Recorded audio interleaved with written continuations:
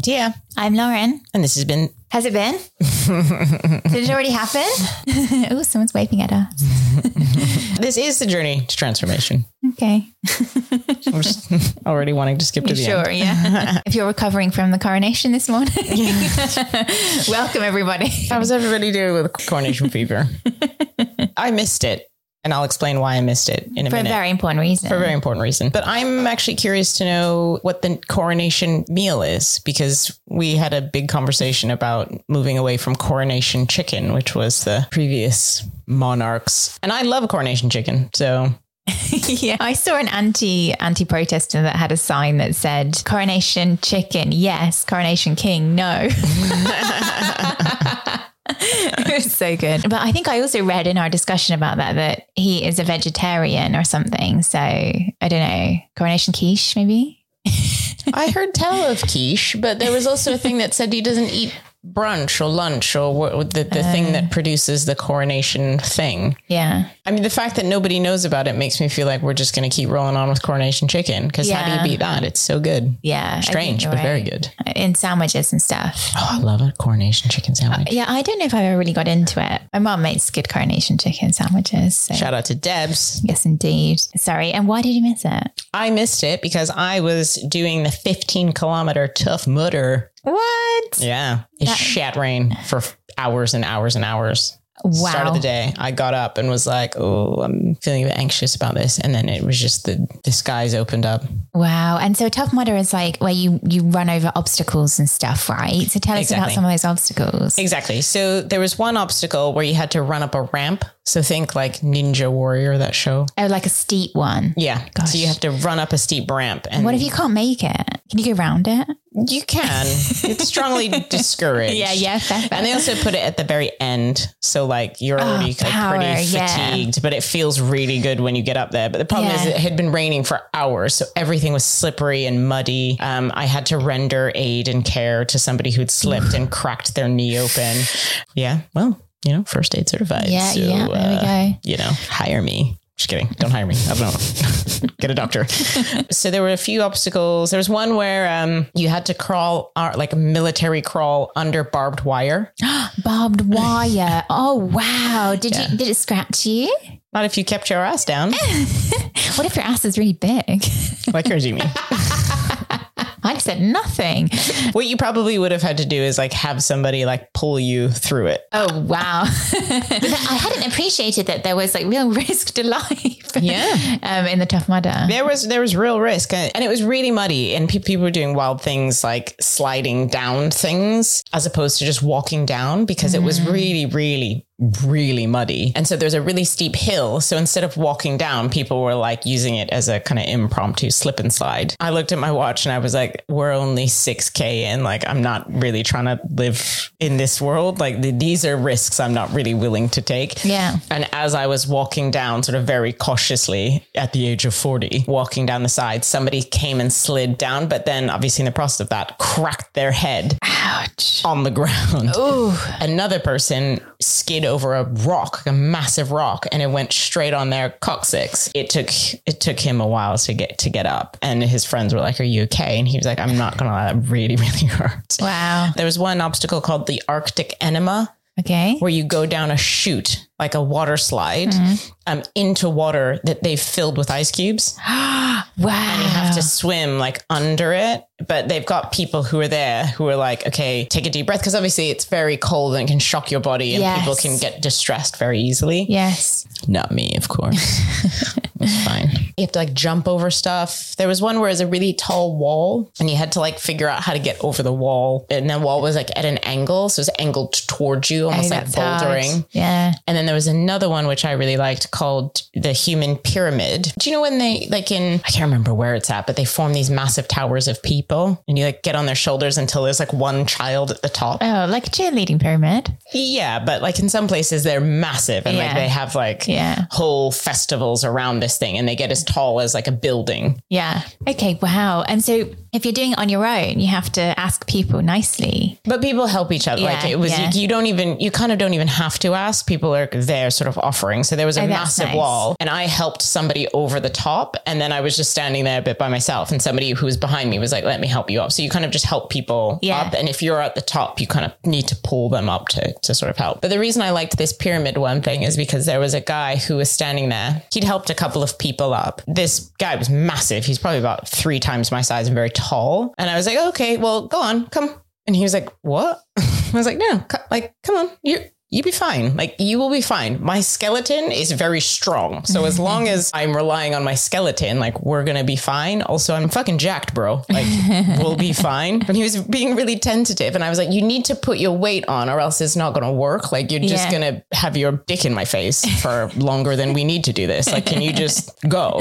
And so finally he like climbed up, realized that I'm fucking jacked. And then was able to kind of like, I pushed him up with like by 1 foot, I kind of pushed him up so that he then was standing on my head. And then he was able to reach somebody who was like reaching their arms down from the top and pulled him up. Wow, cool. So stuff like that. It was very cool. It was very like, as somebody who hates interacting with other people, it was a good exercise for me in like having to rely on other people and needing to, there was one person who was like, it was not welcomed help. So I was like climbing up something and I was having a perfectly fine time doing it. But then all of a sudden I felt from behind me, like this hand grab my leg and like my knee and kind of like throw me up. And I was like, this was unsolicited support and in the most awkward way.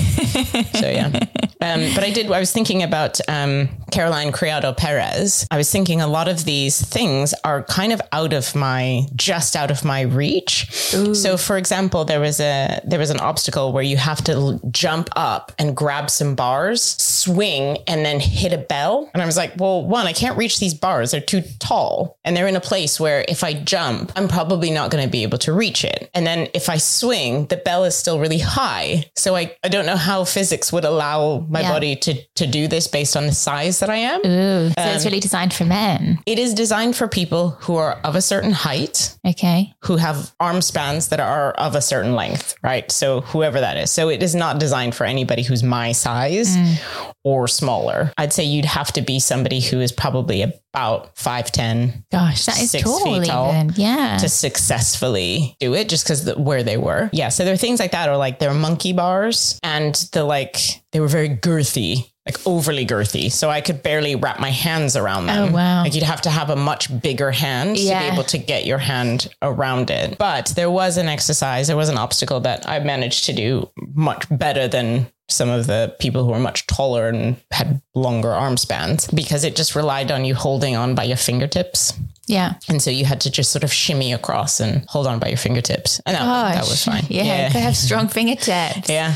Maybe this is a tweet at Tough Mudder. Who are your monkey bars designed for? Yeah, exactly. Because you could see like they were like, it was much harder to hold on to things when you're already soaking wet. These things are already wet and they're covered in mud. And if you don't have options for things that are a little bit shorter, so like that ramp I was telling you about, for example, it had 2 sides to it. So it had one side that was really tall and one side that was a bit shorter. If you were a shorter person, you had shorter legs, for example, you could still go with that one, but they didn't size up things like that for everyone. Wow. I mean, it sounds like it's really just, designed for the average man. Yeah. And then anyone else has to accommodate themselves or find a way. Yeah. I mean, welcome to the world. Yeah, I know. In a very like practical sense. Yeah. Here's Tough Mudder and how it plays out. But they have a one for smaller people, which is called the Little Mudder, which I think you should do. Excuse me? I mean, how little are we talking? 5'2" or under 10?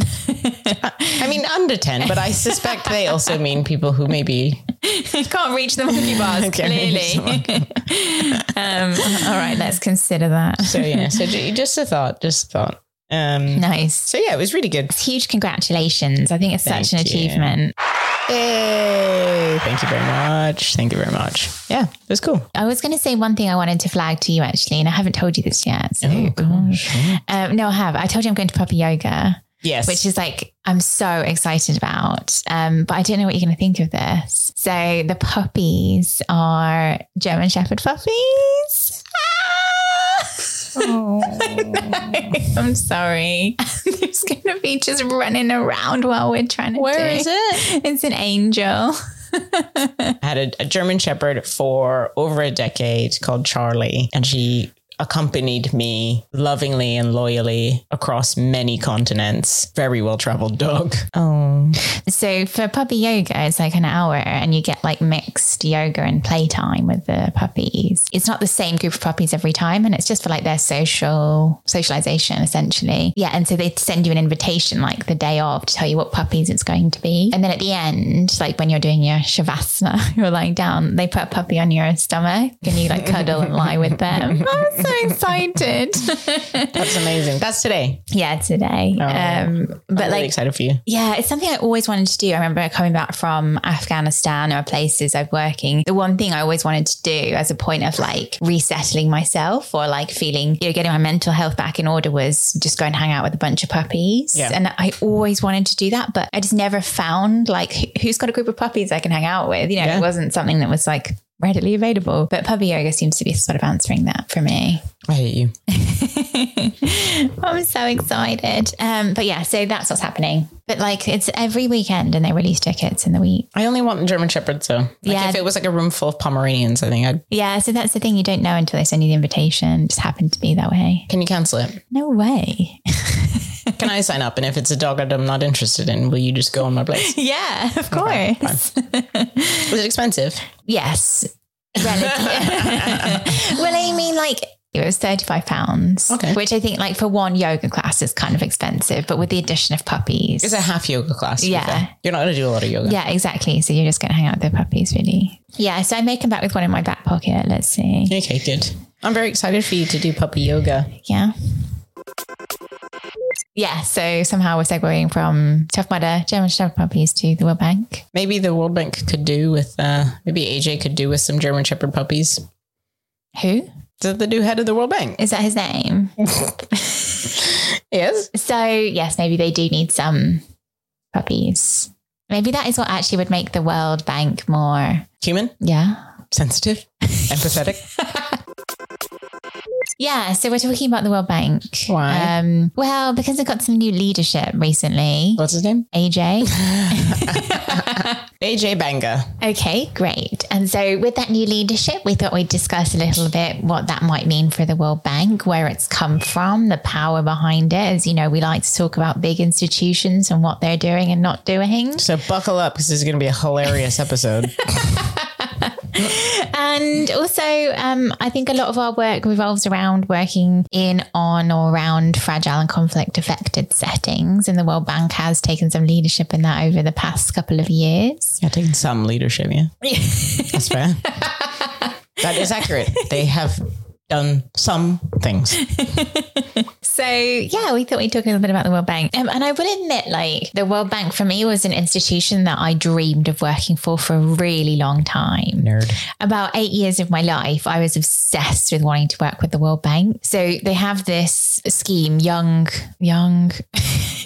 professionals scheme. Dumb and broke. Yeah. And they were like, it's you, you're young, dumb and broke. No, they have a young professional scheme. So you have to be aged between like 24 and 32 or something. You apply and you know, they have like a question that you have to complete. A single question. Well, it's like, you know, there's like a ton of application stuff. Sure. And then a single question. I applied like 4 or 5 years in a row. And there was one time where my question got me through to the next couple of stages on my answer. And it was about data, obviously. If you know me, I can talk about the data and about how the World Bank needed to do something about its data anyway. But I never got past the stage where they looked at your academic history, because they place so much emphasis on you being like really academic and really and having amazing academic achievements. And I think I was about like 28, 27 when this happened. And it's like, you know, we want to know references from your people at university, but like, they didn't know me. I was like a number in a room. Like I had someone who looked at my dissertation, but that was it. So I never got past that stage because my academic, you know, I'm a 2.1 woman, not a first. So you're still important. You still have some value. But no, my point is like they place so much emphasis on that. It's still to this day in the program, you know, a hugely exclusionary factor in people being able to work for the World Bank. But arguably they don't place as much, like if it was that critical a point, it would be the first thing you did. Right. It sounds like it comes at subsequent stages. Wouldn't that be the first stage if it was like a disqualifying point? Yes, you're right. But I think there was like 6 stages, and that stage was always like the second or third stage. I never got to the point where you had like a group interview and you like came together and like, you know, did a scenario or something like that. But my point is that if it was that important, why is it even the second one? Yeah. The World Bank was always someone I wanted to work for. Maybe still do a little bit. Really? They have a very interesting independent evaluation group and like department. I did and still do have admiration for, and some of the evaluation advisors who work in that group, in addition to some of the innovation that they do around evaluation. Interesting. Okay. Well, we are hiring for a new co-director at JRNY Consulting. So, hey, you know, you work with me, right? Yes. It's a bit offensive that you're talking about other jobs. I'm not saying I would do it. I'm just laying out the context of like, I really wanted to work for them. I have a lot of admiration for their independent evaluation group. I can't believe you're cheating on our work. I'm not cheating. Oh, slut. Whatever. You're a work slut. What does that even mean? Got your eyes on other jobs. That is definitely not true. Rude. So I wanted to talk a little bit about like the World Bank and how it's evolved like into what its focus is on, like fragile and conflict and violence. The World Bank was established in 1944. Same age as me. Whoa.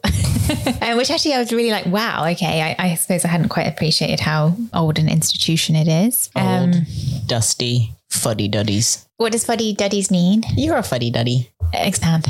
This is just a vibe. Whatever. A fuddy-duddy, a person who is old-fashioned, very cautious or fussy. Oh my God, get out. Informal, derogatory. Oh. Sorry for the workplace harassment. I didn't see that in the Oxfam language guide. You have to change it from fuddy-duddy to one who duds with fuds. That doesn't mean anything. That's you. All those people. 1944, old as fuck.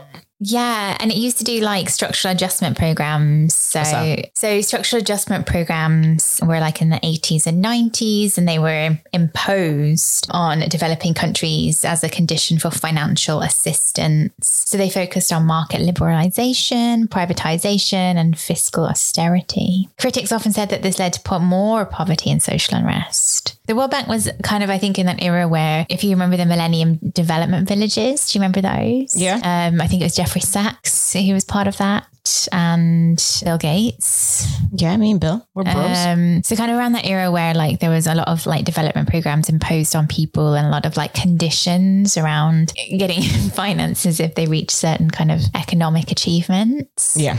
So more recently, the World Bank pivoted to looking at fragile conflict and violence situations and has its own strategy. But are they still doing like structural, like, 'cause I remember structural adjustment programs were coming under a lot of heat because this whole concept of like conditionality, as you said before, was actually really fucking places up. Yes. And so I do remember there being lots of protests around more specifically the IMF for its conditionality programs. Yeah. Because they were actually destroying economies. There was a book I read ages ago that was basically about like institutionalization within the IMF. And the whole thing was like... What does the IMF stand for? International Monetary Fund. Thank you. And the whole premise of the book was how market liberalization was institutionalized within the International Monetary Fund by virtue of how they hired people. Oh, wow. And so like if they had hired like 6 more people who had opposing views, maybe they would have like a completely different, like their whole structure would be different, which is the same argument for like everything. Yeah. Yeah. But with something with like such global,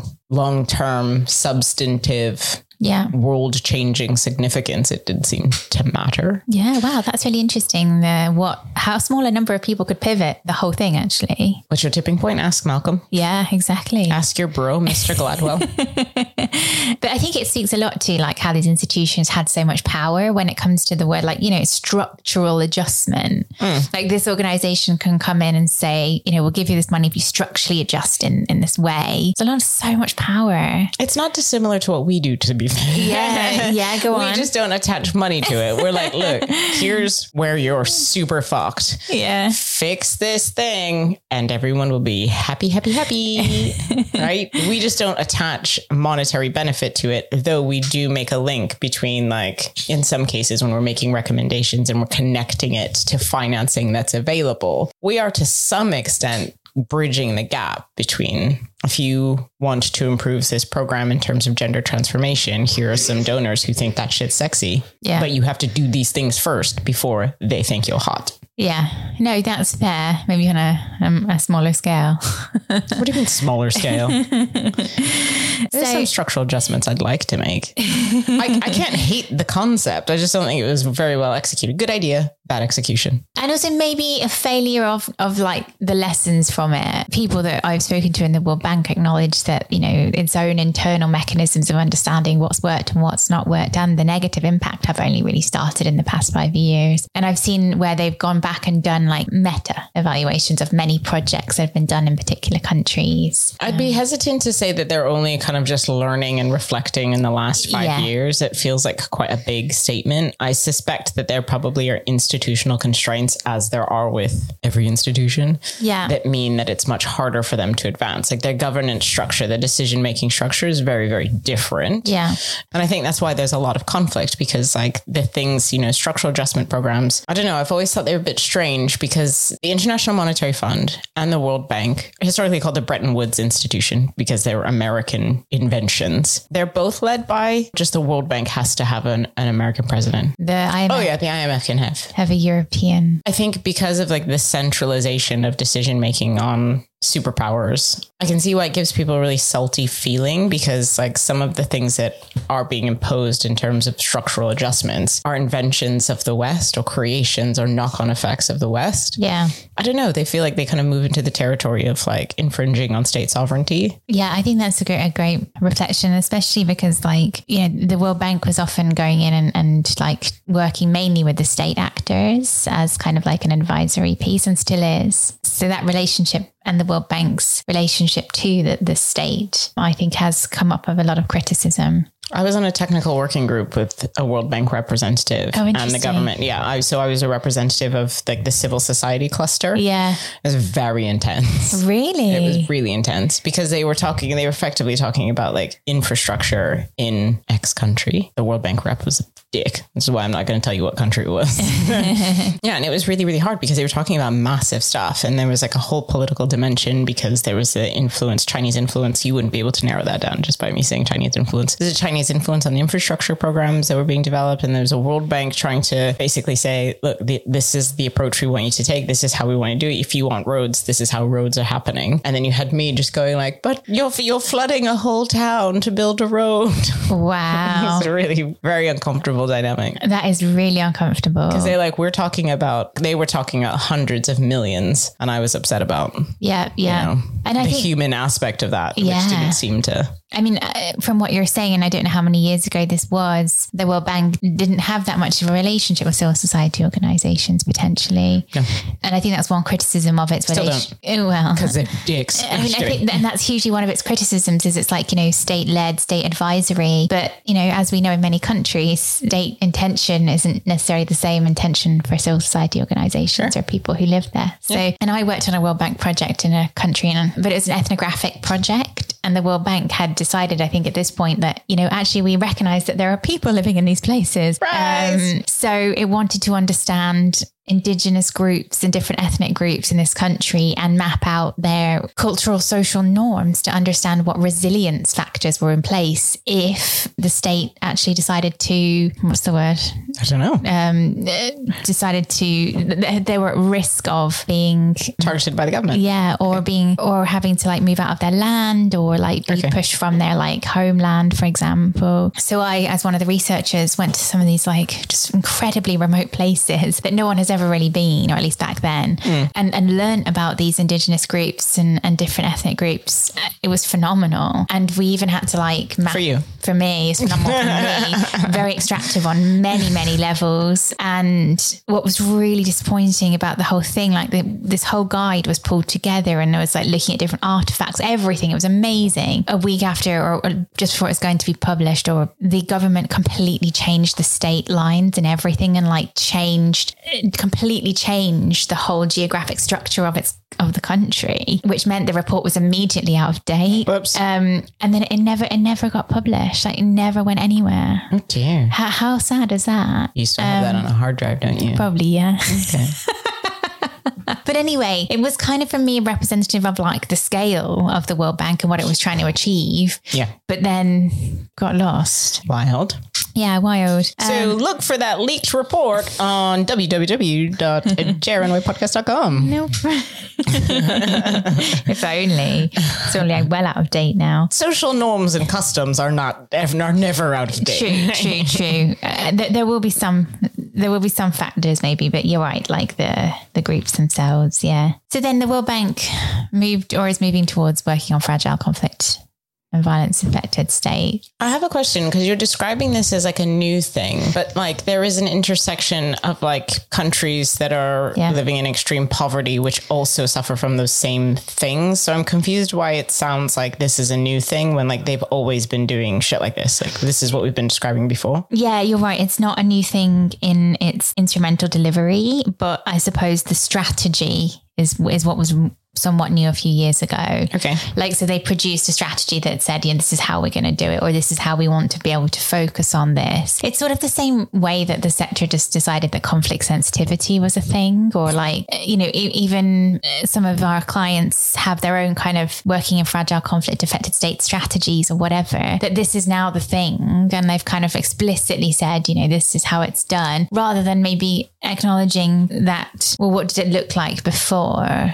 And is it that it was there, but just not labeled, and so on and so on? It just seems weird that they've only now, like, founded in 1944, primarily working to build financial institutions in impoverished countries. Whether that's what they should be doing or not is not what I'm talking about. But it seems weird that they've only now come up with a strategy. Yeah. Focus. I mean, they will have probably had other strategies, right? For poverty reduction or development stuff. But what I mean is like the subject is the same. Yeah.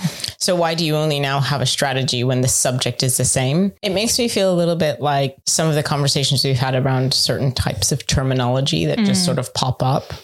Yeah. As opposed to the fact that they've been doing this the whole time, because basically their whole thing is kind of like about a group of countries which exist at the intersection of all of these things, like fragility, violence, poverty, and conflict. A lot of the times overlap and are reinforced by each other.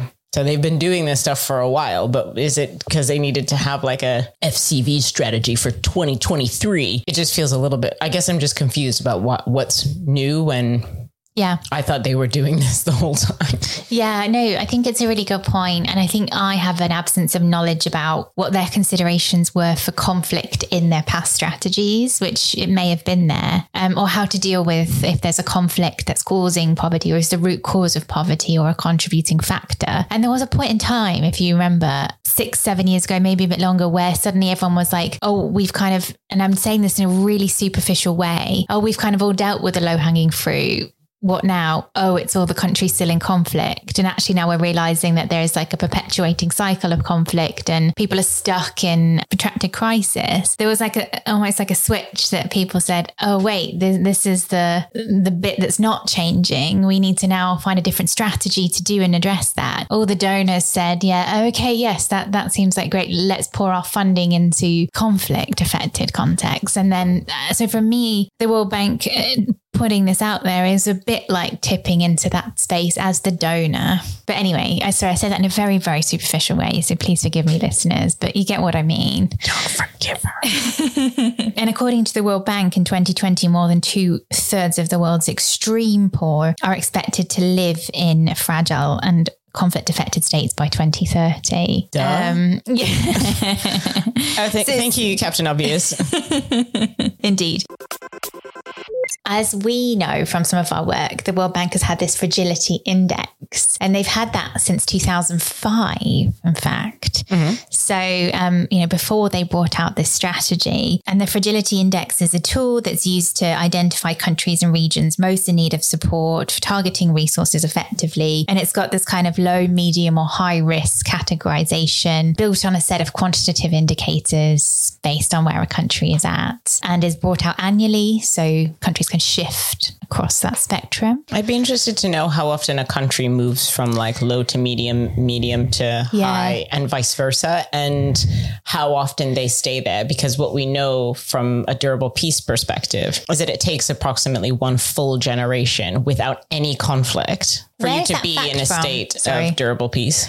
Where's that fact from? I don't know. U.S. Institute of Peace. I learned it on that course. Because I feel like I've also read that possibly in a World Bank document. But I'm just curious because that is, yes, the line. Yeah. Well, I think that is the practical definition of durable peace. But that is how long on average it takes for one to see the indications of durable peace. Right. So like the second there's an outbreak of violence again, it's almost like you go back to zero. Yeah. And I think this is where these kinds of indexes, or what's the plural for index? Indices?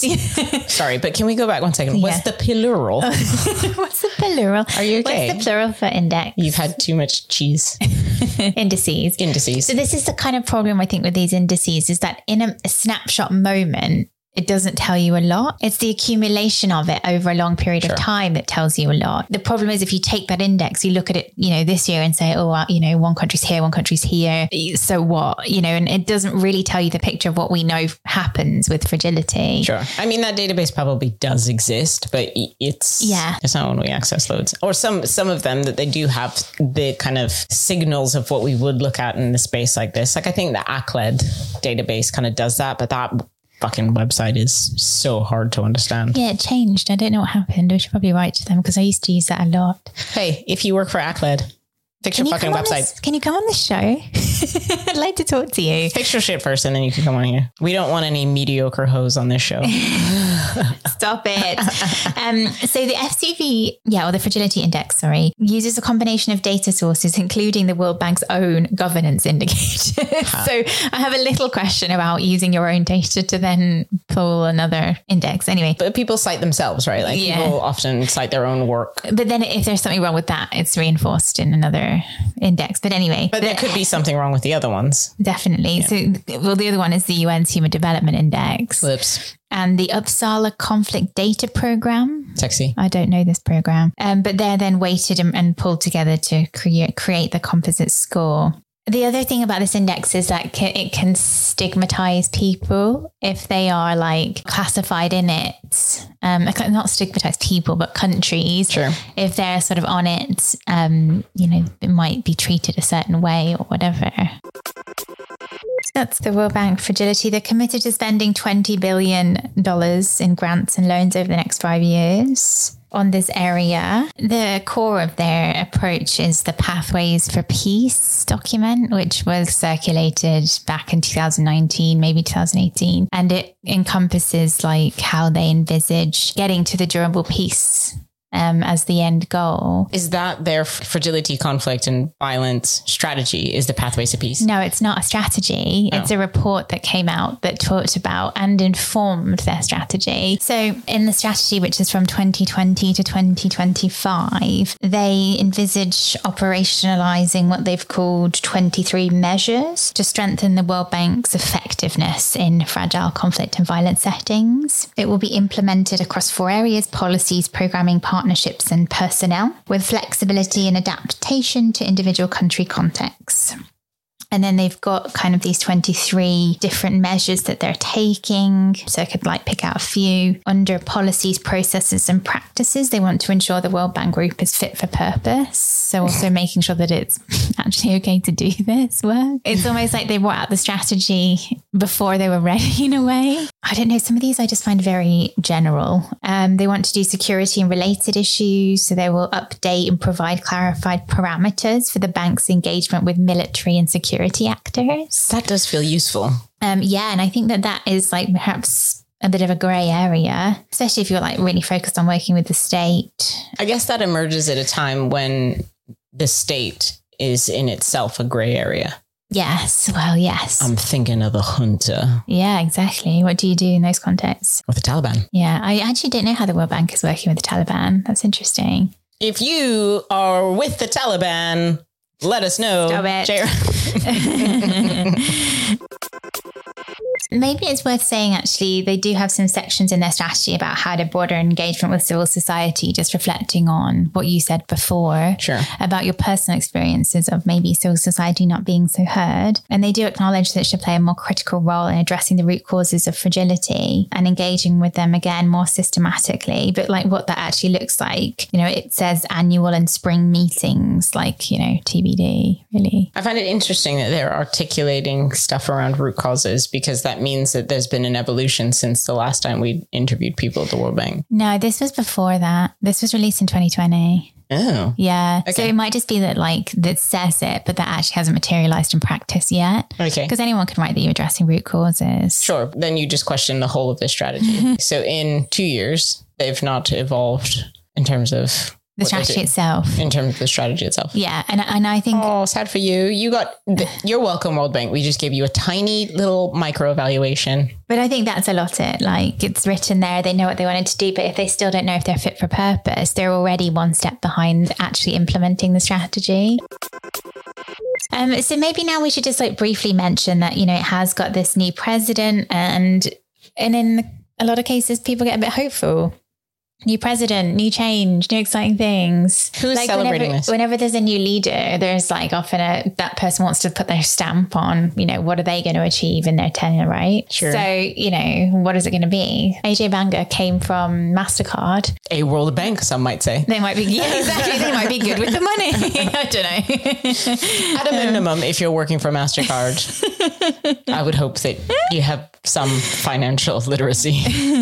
Anyway, what I didn't realize is, as you kind of mentioned before, the United States is like the largest shareholder in the World Bank and therefore has quite a lot of influence over who the president can be. Yep. There is this thing called the Gentleman's Agreement, which is an informal arrangement that the World Bank president will be American and the IMF, or the International Monetary Fund managing director, is European. And this is kind of how outdated this institution is, that there's something called a Gentleman's Agreement that still exists. But anyway, I didn't know that or realize that. And I don't know if the World Bank has ever had a woman president, actually. In a lot of ways, critics said that kind of perpetuated the interests of the United States and other shareholders in terms of what the World Bank is focused on. Do you want to play a little trivia? Yeah, go for it. Okay. In 2021, what was Ajay Banga's net worth in dollars? $10 million. I'll give you another chance. Higher or lower?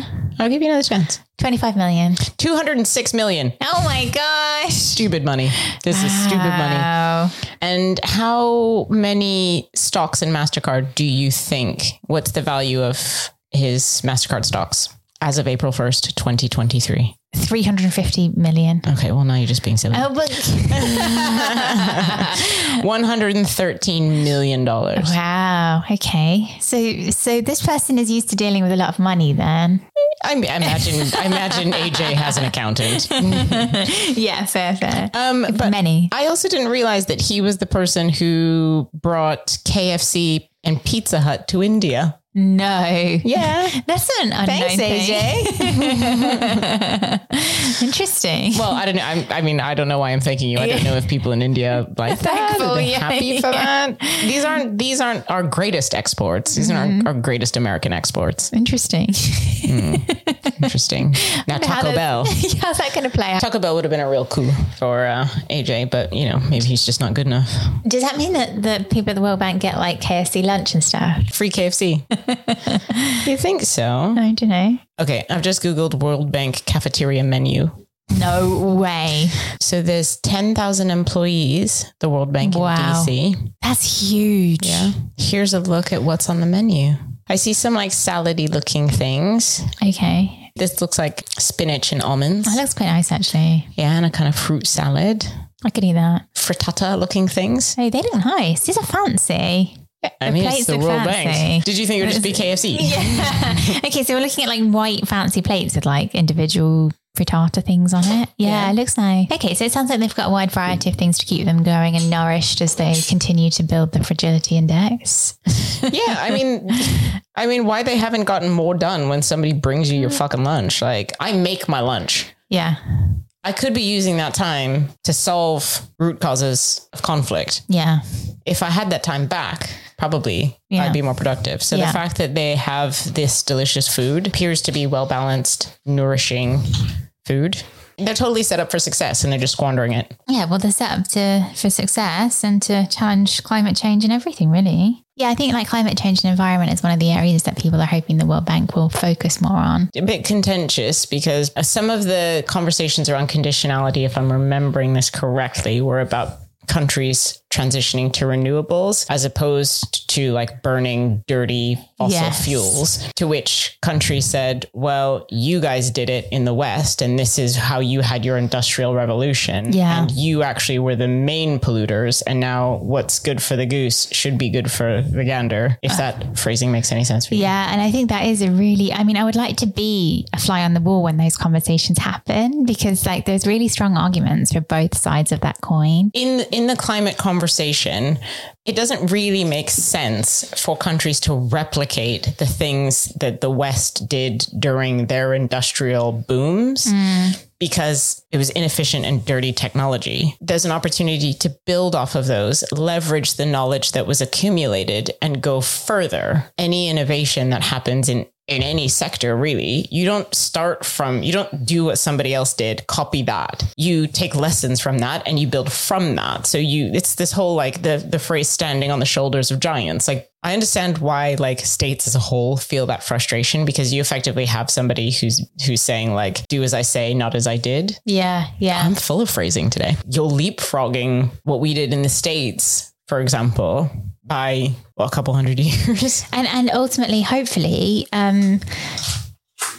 giving your citizens a chance of a better quality of life. Yeah. I mean, you're future-proofing. Right. And that should ultimately be your goal. I had a massive argument with Thames Water the other day because, and maybe the World Bank can go lobby them, because I have a leak in my flat, not in my flat, but outside my flat in the street. And it's like connected to my flat, but there are 90 litres of water leaking every hour. Whoa. So that's like a bath and a bit more every hour, just leaking underground somewhere. And I was like, well, I said to the person, this is a lot, like what the actual fuck? And they're like, yeah, so we can get someone out on the 13th of June. I was like, are you fucking kidding me? You're going to let 90 litres of water an hour just leak underground for the next month? Yeah. I literally hit the roof. I was like, and she was like, yeah, I'm sorry. And I was like, don't say sorry to me, say sorry to the fucking planet and everyone who doesn't have any water. Yeah. And that person just left and went, dirty hippie. And they were like, yeah, we don't have enough people. So find some people. Yeah. Anyway, I was just kind of taken aback by it. Yeah, so someone needs to lobby the Thames Water, possibly the World Bank, if they're going to really like step up their climate change issues. Sure. I can imagine that the World Bank listening to this right now is going, do you know what? We really need to fix this leak at Lauren Burroughs' flats. But anyway, it made me think, so this is quite a normal thing and it happens everywhere. Like, where does also this water go underground? Like, it just exists. Yeah. I don't know. It just seeps underground. There are lakes underneath London. Well, I hope there's not a sinkhole below you. Yeah, that'd be a bit scary. Just that this water is slowly eroding at the foundations of the ground beneath you. That's really scary. I hope not. I'm sure you'll be fine. It's only 90 litres an hour. So I think, what we've discussed is like the World Bank is an organization that needs to change. It's the same as the conversation that we were having before about the Organization for Economic Cooperation and Development, the OECD. Like, decision makers, standard creators, trend setters, they're influencers. Influences in the humanitarian world. What? Sexy.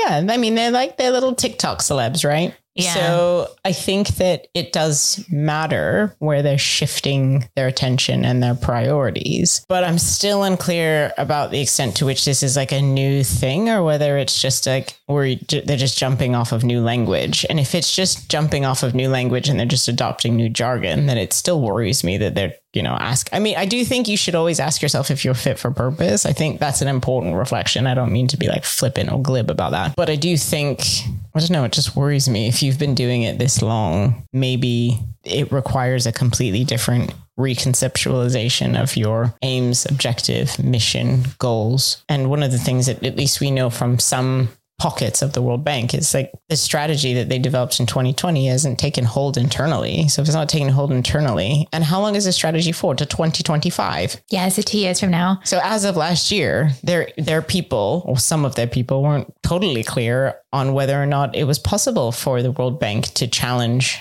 norms and address root causes. And I think this is the fit for purpose question, and what we know internally, and a very short strategy, really, 5 years, all kind of signal that the World Bank is just an impossible giant that's going to take decades to change. And by the time it gets there, we'll all be 50 years beyond. It was an organization that was designed to be in an older world, right? Yeah, it's going to take the World Bank a lot longer to get where it needs to be. People that we've met and talked to said it's never going to decolonize. It's just going to continue to be what it is. So, I mean, can it decolonize though? Like, is it, one, is that its ambition? And two, is that its structure? Yeah, that's what's the utility of that? Yeah.